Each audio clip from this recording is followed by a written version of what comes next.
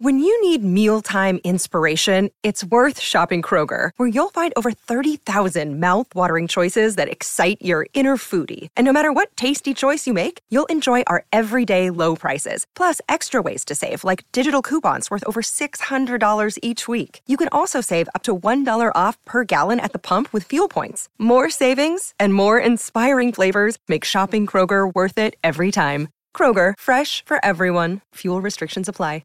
It's a discussion that elevates the people with the institutional knowledge that, Bob has been here for 25 years. He's seen everything. He's seen just about every idea that you're going to bring to the table, but he can also tell you why it didn't work. Hey, it's David, and you're listening to Leadership Without Losing Your Soul, your source for practical leadership inspiration, tools, and strategies you can use to achieve transformational results without sacrificing your humanity or your mind in the process. Welcome to the show today. I'm delighted to introduce you to our guest. Her name is Elizabeth Wesley Casella, and she's the founder and CEO of L12 Services, which is a Washington, D.C. firm focused on internal communications and organizational development. And by the way, I should say that I don't often have guests. I mean, one of our most recent guests was coming to this interview from the United Arab Emirates. So I don't think we go from that to any closer than where Elizabeth and I are. We're a 40-minute drive apart from one another. So she works with businesses to improve workflow processes and culture by leveraging the institutional knowledge of existing team members. And I love, I don't always share people's like LinkedIn bio, but her little LinkedIn tag says preventing and reversing the great resignation. So obviously Elizabeth is all about human-centered leadership. Elizabeth, welcome to Leadership Without Losing Your Soul. Thank you so much for having me. This is the highlight. I am so happy to be here. Well, I'm glad it's the highlight. It makes me wonder about the rest of your week if it's the highlight, though. I've been looking forward to this. I love your podcast. Oh, thank you so much. And, you also have a couple of German Shepherds, as I understand it. So if this is the highlight, they need to get on their job. That's true. That's the highlight of anybody's life. Well, Elizabeth, thank you again for being here. And so if you love the show, you know where I'm going to go next. I've got to ask you, if you could take us back in your life to your earliest memory of yourself as a leader, what would that be? Well, I showed leadership qualities in a number of different areas, swim team when I was a kid and cheerleading when I was in high school. But the times that I'm most proud of have been as an adult, and predominantly when I've been leading teams that have a message where it's social justice or emphasizing compassion-related work. It gives me great joy to be, my background is an advocate in weight stigma prevention and eating disorders. So it gives me great joy to be able to bring people together with one main focus that's really heart-centered and, take them in places where they didn't know that they could go. Yeah, my business leadership background also started very strongly in the nonprofit and the human service space. So I have some empathy and certainly some shared experiences there. And that passion and ability to bring people together around a cause is a cool thing, isn't it? Yeah, it is. It is. Probably the most prestigious of one of those moments was when I put together a coalition of very diverse philosophies in the eating disorders and obesity prevention world, and we were able to help rewrite some of the language for Let's Move. That to me was the most impactful because it reached the largest number of people. Plus, being able to interact the little that I did with the administration at that time was really just an honor. Very cool. And thank you for doing that work. And that said, I caught that. I have to go back to swim team here for a minute. When we're talking about human centered, we all come from somewhere, and we all have those early moments. So I'm curious. So did you say you were captain of your swim team, or you were? I was. We were a small enough team that I don't know if we had captains. I would have been one if we would have named people, but I was definitely the fastest female. But what gave me great joy from that was knowing that I had a skill set that I could then go into the lane with the little squirts or the newbies and teach them, proper breathing techniques or how to have a stronger stroke. And so I kind of spent my time in between a couple different lanes, the fast lane and the learning lane. Very cool. Well, hey, maybe I'll have to get some lessons here at some point. So I am, and I don't know, our listeners don't know this. I'm training for my first triathlon, which is going to happen in June 2022 here in Maryland, in the Bay. And I have not swam in any kind of distance since I was 14, I think. And that was many decades ago. I'm discovering that I don't actually know how to swim. I mean, I'm getting better now and learning, but I've had to relearn everything about freestyle and like, wow. And there's so much to learn. So it's just fascinating. And open water is a completely different animal. Well, I'll get through the pool first and then we'll do the open water. So I have a test swim coming in April. So I'll get out some open water then. So I'll be cheering you on. Well, thank you. And there's something you have in common with Karen Hurt. So she also was a swimmer as a youth and coached and taught swimming as well through her teenage and college years. So there you go. It's a small world. We all have these things in common. I love to learn about those. All right. So an early leadership memory for you was sharing your skills and investing in other people. And that's certainly something that you're still doing today. In fact, you have a whole company, you have a whole business that's built on that philosophy of helping people. So tell us about L12 and what it is that you do. Certainly. As you said, we're an internal communications and organizational development firm. But what makes us different is that we are, our highest value is to help businesses source the solutions to their problems from the institutional knowledge of their high functioning teams.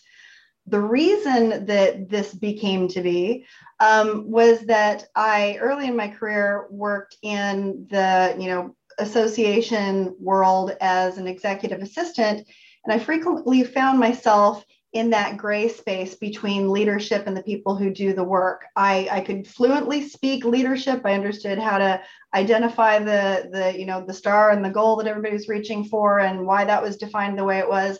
But I also identified and spent a lot of time with the people who did the jobs and found that there was a huge communication breakdown. People doing the jobs wouldn't understand why leadership wanted stuff done a certain way, and leadership would not understand why the teams couldn't perform in the way that they wanted. So I found myself translating English to English quite a bit. And as kind of a liaison in that position, I realized that, every job that I went to had the same problem. So maybe it made sense that I start trying to solve this problem from the inside out. We have seen that same tendency. I mean, really, it was one of the reasons that we did the research and wrote Courageous Cultures was that breakdown in seeing senior leaders in the specific instance we were talking about, having a desire for innovation, problem solving, creative solutions, and people on the front lines feeling like they don't want to hear my ideas. They're like, wait a minute, are you, what's going on here? And that's just one example of so many of these kinds of communication breakdowns. So when you say sourcing the solutions internally, are you saying that the answers really are in the room if we ask the right questions, if we develop the right communication processes and do that work, our teams have the answers we're looking for? Most of the time, yes. Oftentimes there will be a shift in, let's say, process. Because somebody read a great article in HBR or had a great idea or a buddy told them about some new software, and they'll try and implement something without speaking to the people who actually get their hands dirty with the work. And we turn that on its head by saying, hey, people who are doing the work, what's the current state? What does that look like? Let's map it out. What would an ideal future state look like? Let's map that out. Now let's discuss the steps that we would use to get there. And it's not as simple as just saying, everybody who has an idea of what we should do next, say that now. It's a discussion that elevates the people with the institutional knowledge that, Bob has been here for 25 years. He's seen everything. He's seen just about every idea that you're going to bring to the table, but he can also tell you why it didn't work. So let's talk to him while we're all ideating and figuring out these next steps so that he has input and the newer people on the team now know that he is a leader among their team and in their group, and he's probably a guy to go to help you solve the problems. So it's a really big chunk of information gathering, but it also serves the purpose of helping the people define what success looks like, get really clear about it, and feel as though they're being heard.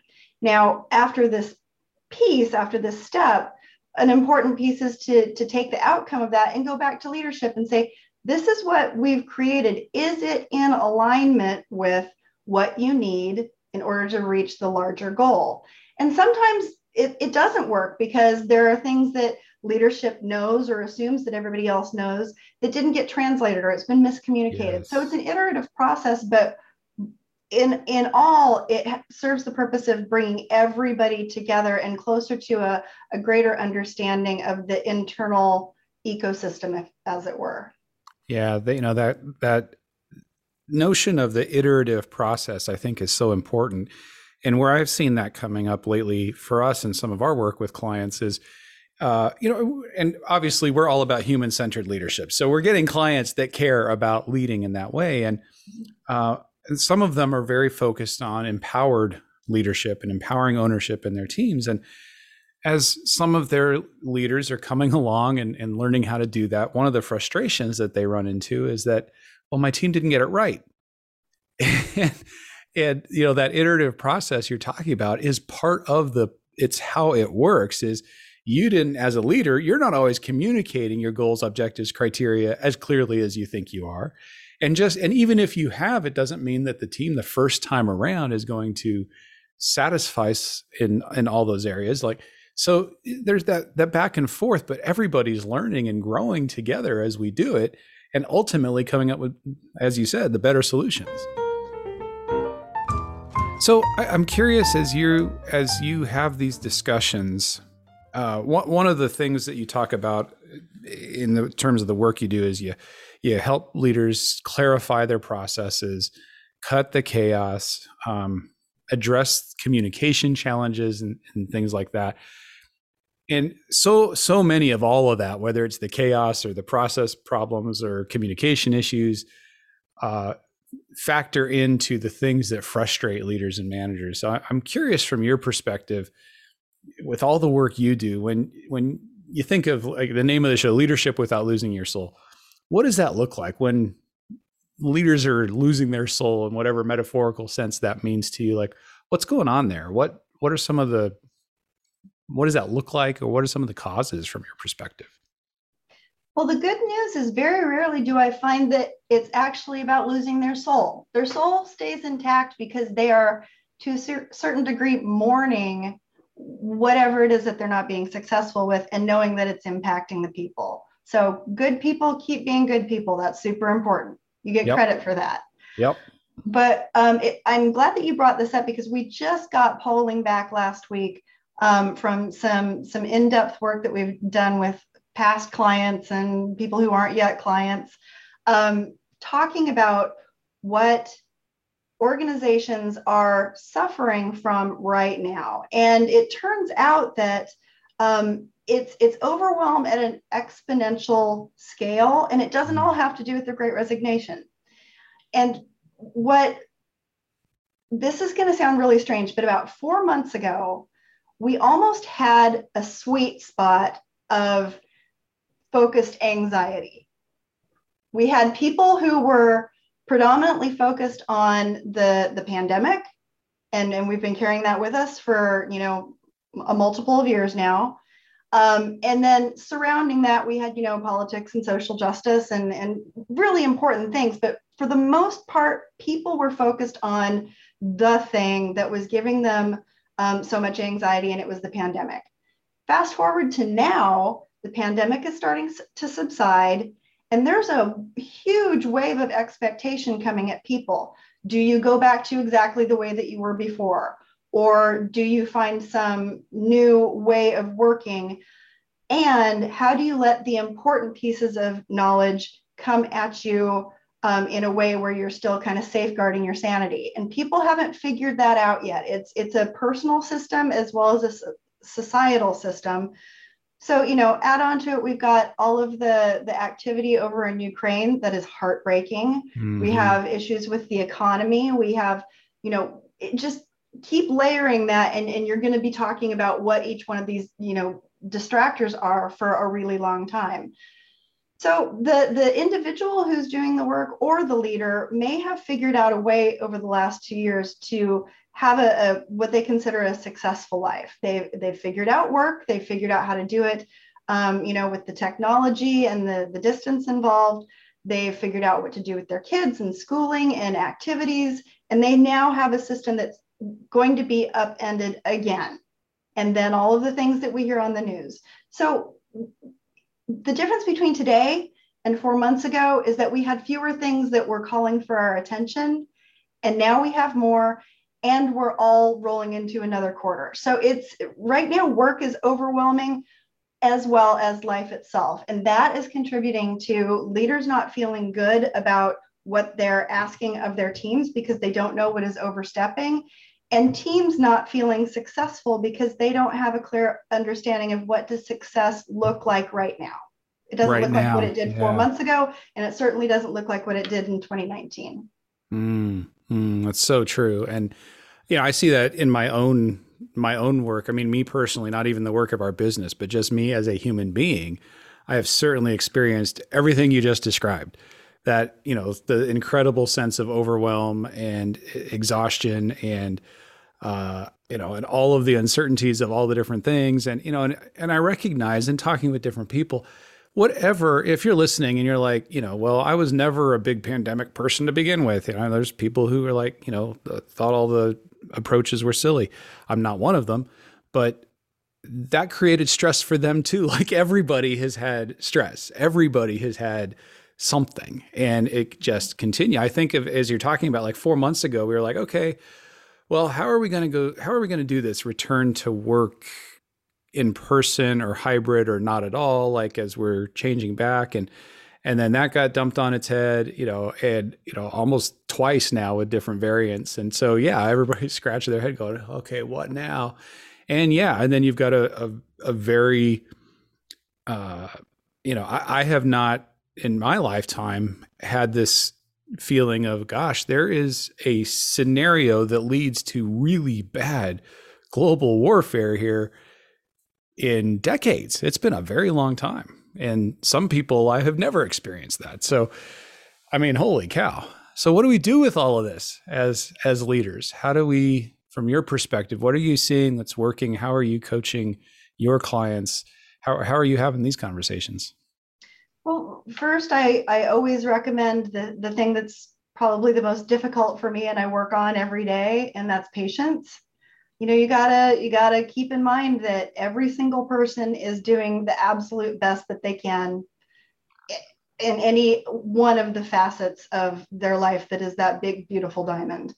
So, patience and grace are really important. But beyond that, what organizations can be doing and have a responsibility to do is to keep in mind that, top-down edicts with no opportunity for communication don't work. And they just frustrate everyone. Very rarely, and it has nothing to do with the size of the organization. You can have a 4-person organization or 4,000. If you have one person or one team in leadership who's predominantly tasked with strategy and thinking big things, telling the people who do the work exactly how to do it without getting their input, that's a problem. So, it's much easier, and it actually takes a shorter amount of time to invest in relationship development. And there are a wide number of ways that you can do that. But it's not only the one-on-one direct report and worker meeting. It's the investment of an organization to bring in a third party that's unbiased and talk to the team and help them create the solutions to bring to the table. Or it's creating opportunities for not just team building, but community building. Like I said, there's a wide variety of ways that organizations can go about this. But some of the fastest are to focus group your teams so that they have an opportunity to tell you what they think the challenges are and the solutions to those challenges, so that they have an opportunity to possibly shine. Maybe the person who doesn't speak up during the meeting, but will speak up during a focus group, is someone who you might want to groom for leadership or team leadership. Talk about and invest in personal and professional development. Those three things right there create not only a good culture and a happy vibe, but they create trust within the employees and between employees and leadership. And it's really important. The organizations that we see succeeding are those that are taking the time to really roll up their sleeves and make sure that this type of work is going on, whether they have enough time on their hands to be doing that internally or they bring somebody external to do that for them. They're making sure that the people who are the backbone of their operations have a voice and that voice is listened to. Gosh, there's so much there that I want to unpack. Let's go back to the first thing that you said, Elizabeth, about patience and grace and so on, because one of the things that I find, and I find this again, looking in the mirror, but also for so many other leaders that I talk to or that we work with, is it's really challenging sometimes to have that patience for your team and for your organization and for all the messy human beings that you're dealing with if you don't have that patience for yourself. Mm-hmm.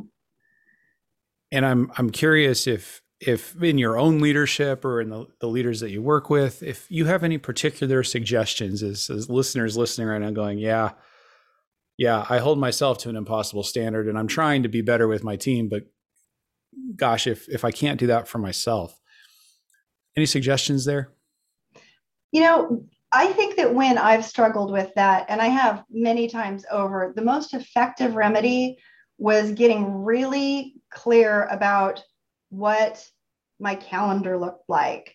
At different times in my really young, early professional career, I thought the more jammed my calendar was, the more important I was. And I tried to move away from that in any number of ways. But most recently, over let's say last year, I've really implemented some strong safeguards that I have in my existing calendar before any other items get added in there. I have time in the morning for exercise. I have a time for break in midday, and I have different chunks throughout the week for certain activities that I know are repetitive, and it doesn't have to be a list of everything I'm going to do. I try not to get that itemized because that's crazy making on the other side. Right. What I try and do is give myself space for the things I don't know. Things are going to pop up. When I do that, I come at each one of the appointments that I have or the problems that I'm trying to solve from a much calmer place. Yeah. And there's a confidence there that I'm bringing to the table that I know I can accomplish, or I can, if I can't accomplish it, I can at least make a major dent in it. And then when I turn around and I'm dealing with my teams, or I'm dealing with other clients' teams, that patience, the residue of having taken that time to just be gentle with myself, really shines. I'm no longer in that gear of in a super hurry. I'm not trying to make people speak faster than they're able to, or think of things. And if I'm working too fast, I'm not creating an environment where someone feels comfortable around me. And that is my job. My job is to create an environment that helps people bring the best of themselves forward and builds confidence. So that confidence then translates to an ability to talk to their leadership, which is usually a difficult thing for people to do when they're not in management. Once that confidence is created, then, miracles can happen. Absolutely. Well, the key that as you're walking through that process and describing what you do there, you said something that I'm trying to go back and get your exact words. It's crazy making. Well, there's definitely crazy making because, but what it was when you said you don't know what you don't know. And the thing that I think we forget is that we do know that we don't know. if that makes sense. Like, we know there are going to be the things we don't know that we can't predict that are going to, and are we leaving margin for those? Are we intentionally creating space for the unknown and that buffer? And I know that, yeah, when I get everything you just described, when I'm too hurried, too tense, too everything, it's when I haven't created enough of that, or I've allowed, through whatever circumstances, myself to get in that state. And so I'm going back to swimming because I've been learning that, with we were talking earlier of, okay, when my heart starts racing and I start gasping for breath and things, like, okay, let me get back to the margin, the relaxed, the pacing. And so I think the point that you made is so important, is that everybody's going to have a kind of a different way to do that. You have to find your way, but how do you do it for yourself to create that margin, to create that space, and avoid the crazy making for yourself and for others? Well, and that's just the thing. If I've built in the buffer for the, unanticipated within my organization or my calendar, then I also in turn want the people who work for me to do the same. So I'm not using my unrealistic expectations of myself and turning and imposing those on my team too. My team, they've got kids, dogs, parents, the whole 9 yards. They've got their whole lives. And I shouldn't be expecting everybody to perform without flaw, without unintended things happening. And I don't think that your listeners necessarily work from that MO, but it is easy to fall into. It's kind of a natural reaction when stress happens to want to just blow the doors off something or work at, your highest gear possible. That's only sustainable for so long. It's not realistic, and it's not good for you or the ecosystem around you if you're always bringing that energy and missing that compassion. And for so many leaders who are more actively oriented, my response to a problem, to stress, to any of that, is to take action. We can get ourselves into quite the state of, I got to take action. It's like, no, sometimes the action to take is no action, or create that white space. All right. Well, you said something else as you were going through there, which was about, so starting with patients for our teams, for ourselves, and then getting their input. And you've hit that point a number of different ways. And I obviously huge believer in that. That's Courageous Cultures is all about building cultures where that's possible, and the norm and the condition of it's what we do. So as you were talking, one of the challenges that I hear sometimes where leaders will say is, as we have these discussions, they'll say, well, gosh, everyone knows I have an open door. They know that I'm open to their ideas and that I want to hear. And that's different than intentionally going out, as you described, and soliciting and getting the input you need. And I wonder if you could unpack for us a little bit about the difference between those two and why what you're doing, the intentional going out and talking to people, whether yourself or with the third party, is so vital.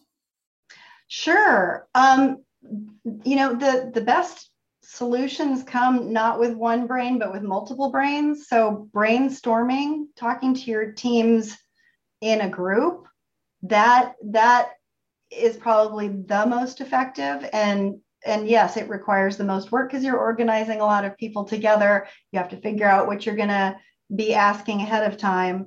So I would say that would be, if there's a hierarchy, that would be the top option. But if you're a leader that's, in your office and trying to think about what it looks like or why it's valuable to be proactive in asking those questions and soliciting that information, it really goes back to relationship development. When someone who is comfortable with you and has spent a number of hours with you on a regular basis, talking to you, getting to know you, and you taking making a concerted effort to learn about them, those people will come to you when they see a problem down the road, or when they have an innovative idea on how to solve something. they're going to become your best helpers. And for you, what you're doing is you're putting yourself in a position to learn way more about your organization than you would otherwise, because casual conversation conveys much, much more than a standing meeting or a direct report quarterly meeting. You're really being wise if you are investing the time to get to know your people and get to know your team. Yes, so they can help you guide what policy and process looks like, but also from a strategic point of view. It's invaluable information to know that you can turn to someone no matter what level they work within your organization and have a real conversation about how things are going and what they could look like in the future. So what I'm hearing you saying through the theme through all of that is that part of the reason that you go out and intentionally ask and intentionally have these conversations is to build the relationship. The relationship does so many things for you, as you were saying. So it creates the psychological safety in the future that they can come through your open door and raise their hand or say, hey, I saw this and here's what's going on. It also opens you up to a lot of information that you would not have known otherwise. But in all of those instances, the relationship is key. And as a leader, how are you taking the initiative to build that relationship as opposed to passively sitting back and waiting for somebody to walk through your open door? 100%. I mean, if we're going to talk about it in social justice language and principles, it's privilege. And you've got to get rid of your privilege of being the person in the office that people can come to and instead go out and interact with the people who help you.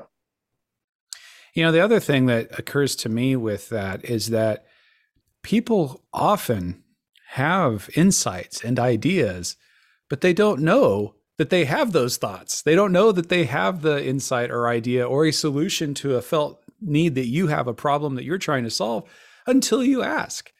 You know, and it's, I remember one time, and I think I trying to remember the details. Yeah, we had this, healthcare costs were soaring, and I was in an executive role. We had this massive issue with the insurance that we were providing through the organization, and CFO, CEO, myself got into a room, bang out on the numbers, everything else. Came up with what we thought was a good plan. And then, the good part was I recognized that we had three fairly kind of numeric analytic people in that room and not what you're talking about. And it was one of those situations where I happened to talk to one person and say, here's what we're thinking about. And I'm noodling this over, and I think this is a good solution. And she immediately said, so here's the impact. Here's what that's going to do. Here's a way to look at it. So it's 100% spot on, needed her input so badly. She didn't know she had it to share. Yeah. It was there, but she had to be asked the right question. And it was such a wake-up call for me as a leader earlier in my career that if I'm not asking, who knows what I'm not learning, because they may not, it's not a matter of they're scared sometimes, or I don't want to raise my hand. It's, do they even know what the question is that they have an incredible insight about? Absolutely. I have an example from just a few weeks ago. I was speaking to a fella who is a professional in ESOPs, employee stock option programs. And when he was going through his first company's ESOP, he and the leadership thought, this is cake. Everybody's going to be so super excited about this. And the one thing that he learned by walking the floor of this rather large, transportation organization was that not everybody was on board. They didn't understand it. They didn't know how it would impact them. Like, what he found was A, he hadn't communicated well enough, but B, he hadn't taken into account any other, metric other than money is good. And so Right. it's you can't replicate the piece of communication that is very rarely valued, and that happens to be, the hallway chit chat. You have to proactively go out and be part of it.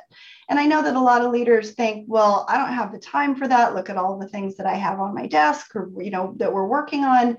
But in reality, when you do those steps, when you undertake relationship development and problem solving in real time, what you end up getting is fewer things on your desk, because you're talking about process and you're talking about policy and programs, and little ways to tweak them come from those conversations. So you're actually making improvements to your systems. So spending that time in conversation and relationship development and mining information is a time saver in the long run. So that's when you're talking about clarifying your processes and cutting the chaos, that's where you're getting that benefit, is, if I'm understanding, is that because you're having the conversations on the front end, you're avoiding things that don't work, the lack of buy-in, the somebody could have solved that for you if you just would have asked. Yes. Or helped you understand that maybe the principle is good, but that implementation isn't going to work in this situation. And here's what some other things we could try. That one is 80% of the problem. That the implementation is a problem, and here's why. That's the most frequent issue when we come in to help organizations unchaos.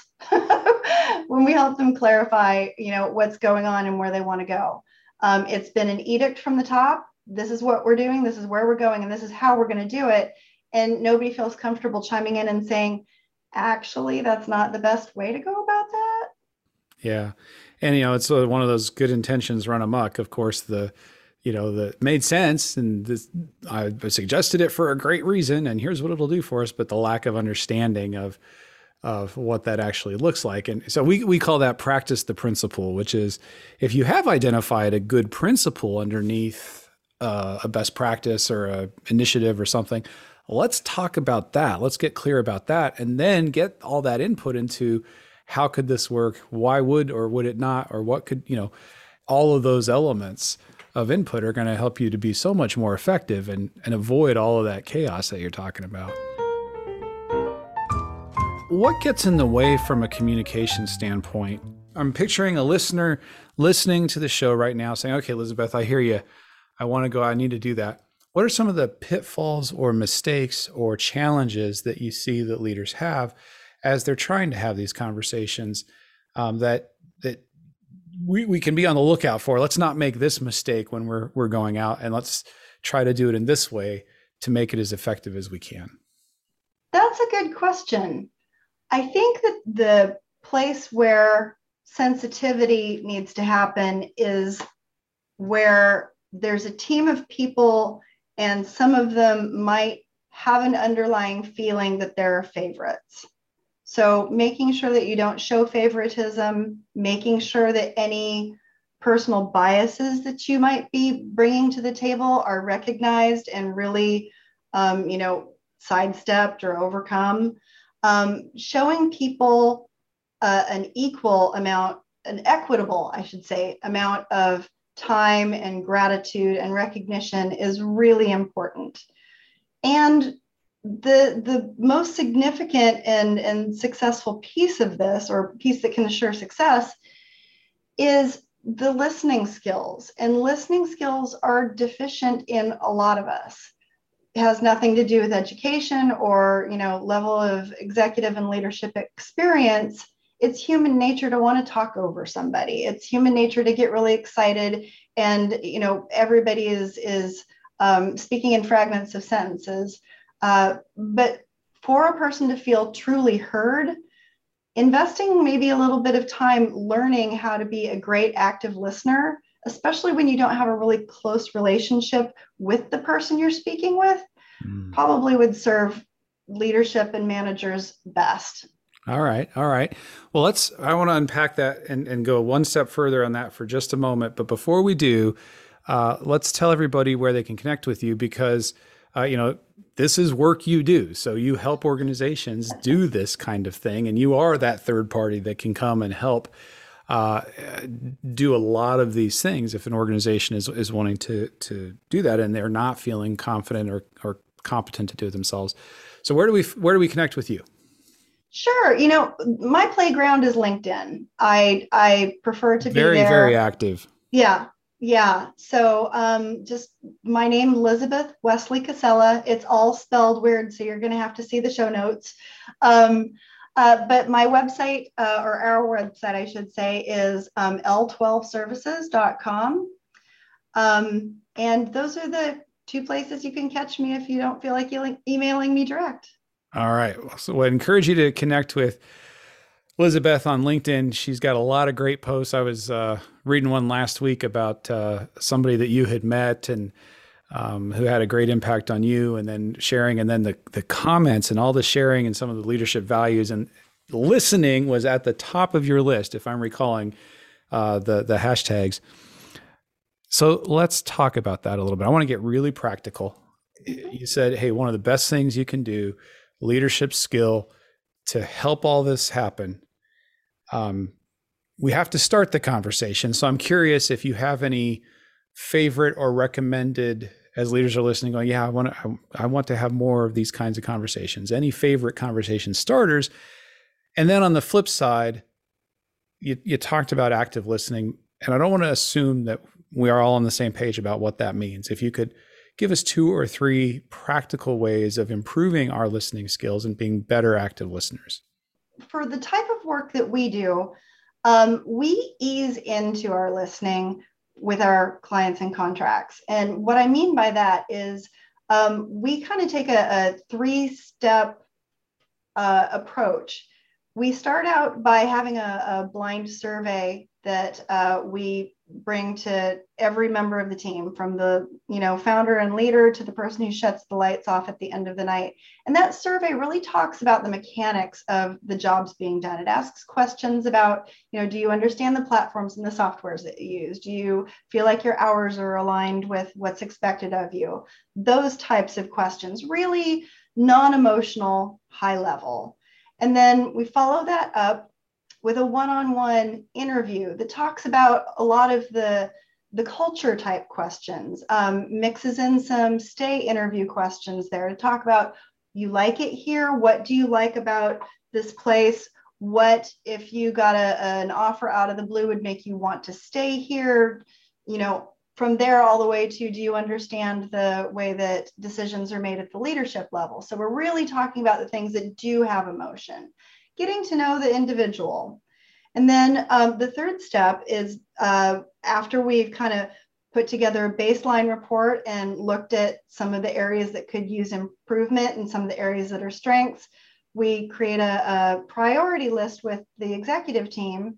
And then we go out and we act on that. And so that next piece is focus grouping each of the teams, seeing what the current state looks like, talk about what a future state could look like. As I said, those steps in between, but giving everybody an opportunity within the pod that they work with to have some sort of commentary about what is happening now, what they would like to see it look like, whether or not they think what they're doing has an impact on the overall goals of the organization.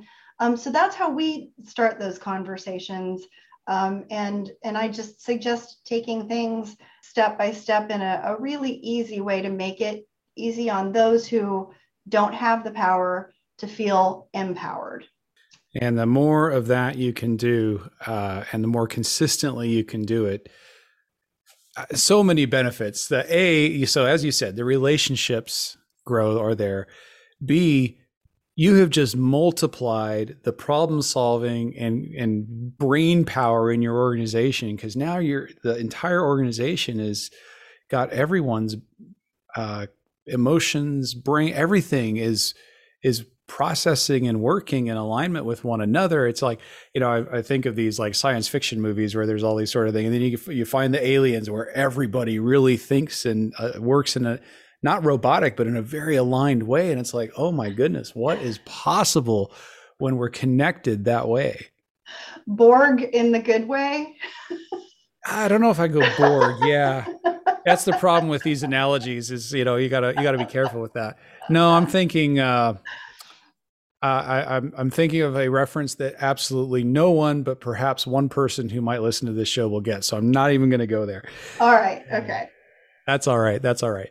But you know what I'm saying. It's the parallel processing, the connection and the energy and all of the things that come together when we make Yeah. those connections, when we're taking leadership and actively engaging and listening to every member of the organization. And for senior leaders listening, when you are helping your leaders, your managers do the same thing, it's not just you, it's got to be, owned and done throughout the organization. And are you setting that expectation? Are you holding people accountable for it? Are you listening to what makes it challenging for them and helping equip them with those same skills?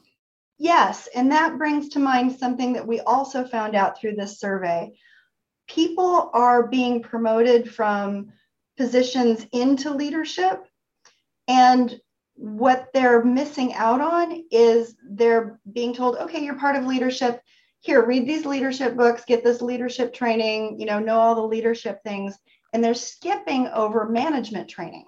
Yeah. And that is a critical piece that does not, leadership training and management training are not the same thing. So if you really want your new leaders to knock it out of the park, make sure that you have one step and then the other step. And the first step would be management training. See, I knew I liked you. There was a reason. It's so funny, Elizabeth. I mean, I'm teasing, but I have to salute and go, preach it, sister, because I tell you, that was all for, I don't know, gosh, the first 15 years, I feel like, of my career. If I had to reduce anything I said to one mantra, it would be that. It was like, come on, we got to have both sets of skills here.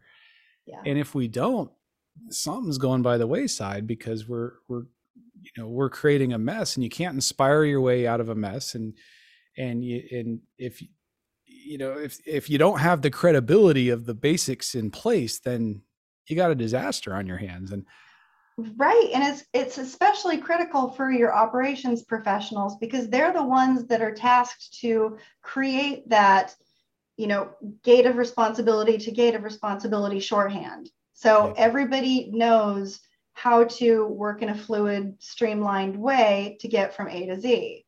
Yeah. So, yeah. Yeah. And what occurs to me is that, where I think, and knowing that you have a cause-oriented background, and that, and I kind of grew up in business the same way, is there's probably some of that I'm sensitive to, because, and I see this in for-profit startups and fast-growing businesses, and the same is that there's that passion around whatever it is that we're doing that sometimes runs ahead of the management skills and the clarity and some of those needs. And so I hope that you're listening to Elizabeth, that we're going to pair.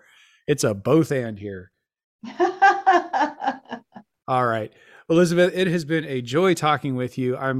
We've got so many takeaways in terms of the conversations we're having, the intentional relationship building, the getting out and talking with people, getting the help we need from folks like yourself to do that. The patience for ourselves, how we're managing ourselves in order to bring our best leadership self to the conversations and the work that we're doing.